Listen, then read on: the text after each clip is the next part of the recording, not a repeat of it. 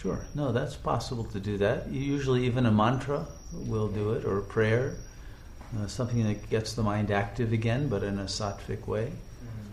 Yes, and even sometimes some pranayamas, some breathing can wake up the body. It needs more oxygen.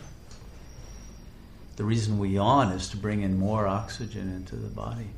So any of those can be done. Yeah, and if you need to go out and stretch and come back, you can do that. But the main thing is that your desire to reach samadhi must be there.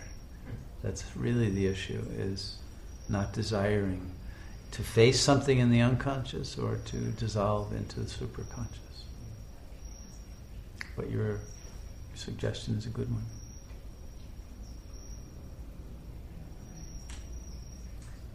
And also, I've read, like, in these latest Vaishnava traditions, for example, ISKCON, the one from Srila Prabhupada and Krishna consciousness, they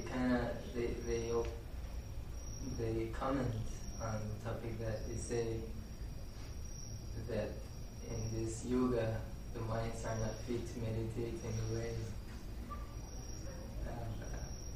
we used to do in other yogas, basically, and like that's why Chaitanya Mahaprabhu and these other teachers, they recommend to just chant the name. Mm-hmm. And what would you?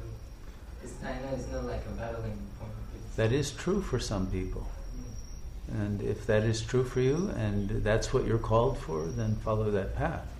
And there are paths not only in the Vedic tradition, but in Buddhism also, that are about the repetition of the mantra.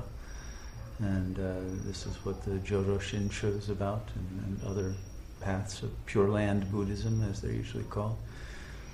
It's fine to do that. Or the Jesus prayer, if you're called to do that, you can do that. But eventually, you will get to a point where that becomes irrelevant, and you're feeling the power of the divine presence, and you don't want to talk. You want to absorb that power. Okay, so it is a path, and if you feel like that is your path, take it. Yeah, I actually don't feel it that way, and I feel more like even the necessity of meditation. But I was just sure. It was very helpful. Yeah. Different kinds of egos need different approaches. And we can say it's a different type of meditation as well. It's a kind of meditation to chant the name.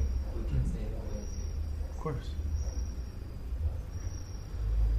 But Ramana would say, ask who is chanting, whose mind is doing the chanting. And then you'll realize that you're the witness to the chanting. You're not really chanting. Chanting is just happening. But who is that witness? And that will take you to a much deeper level.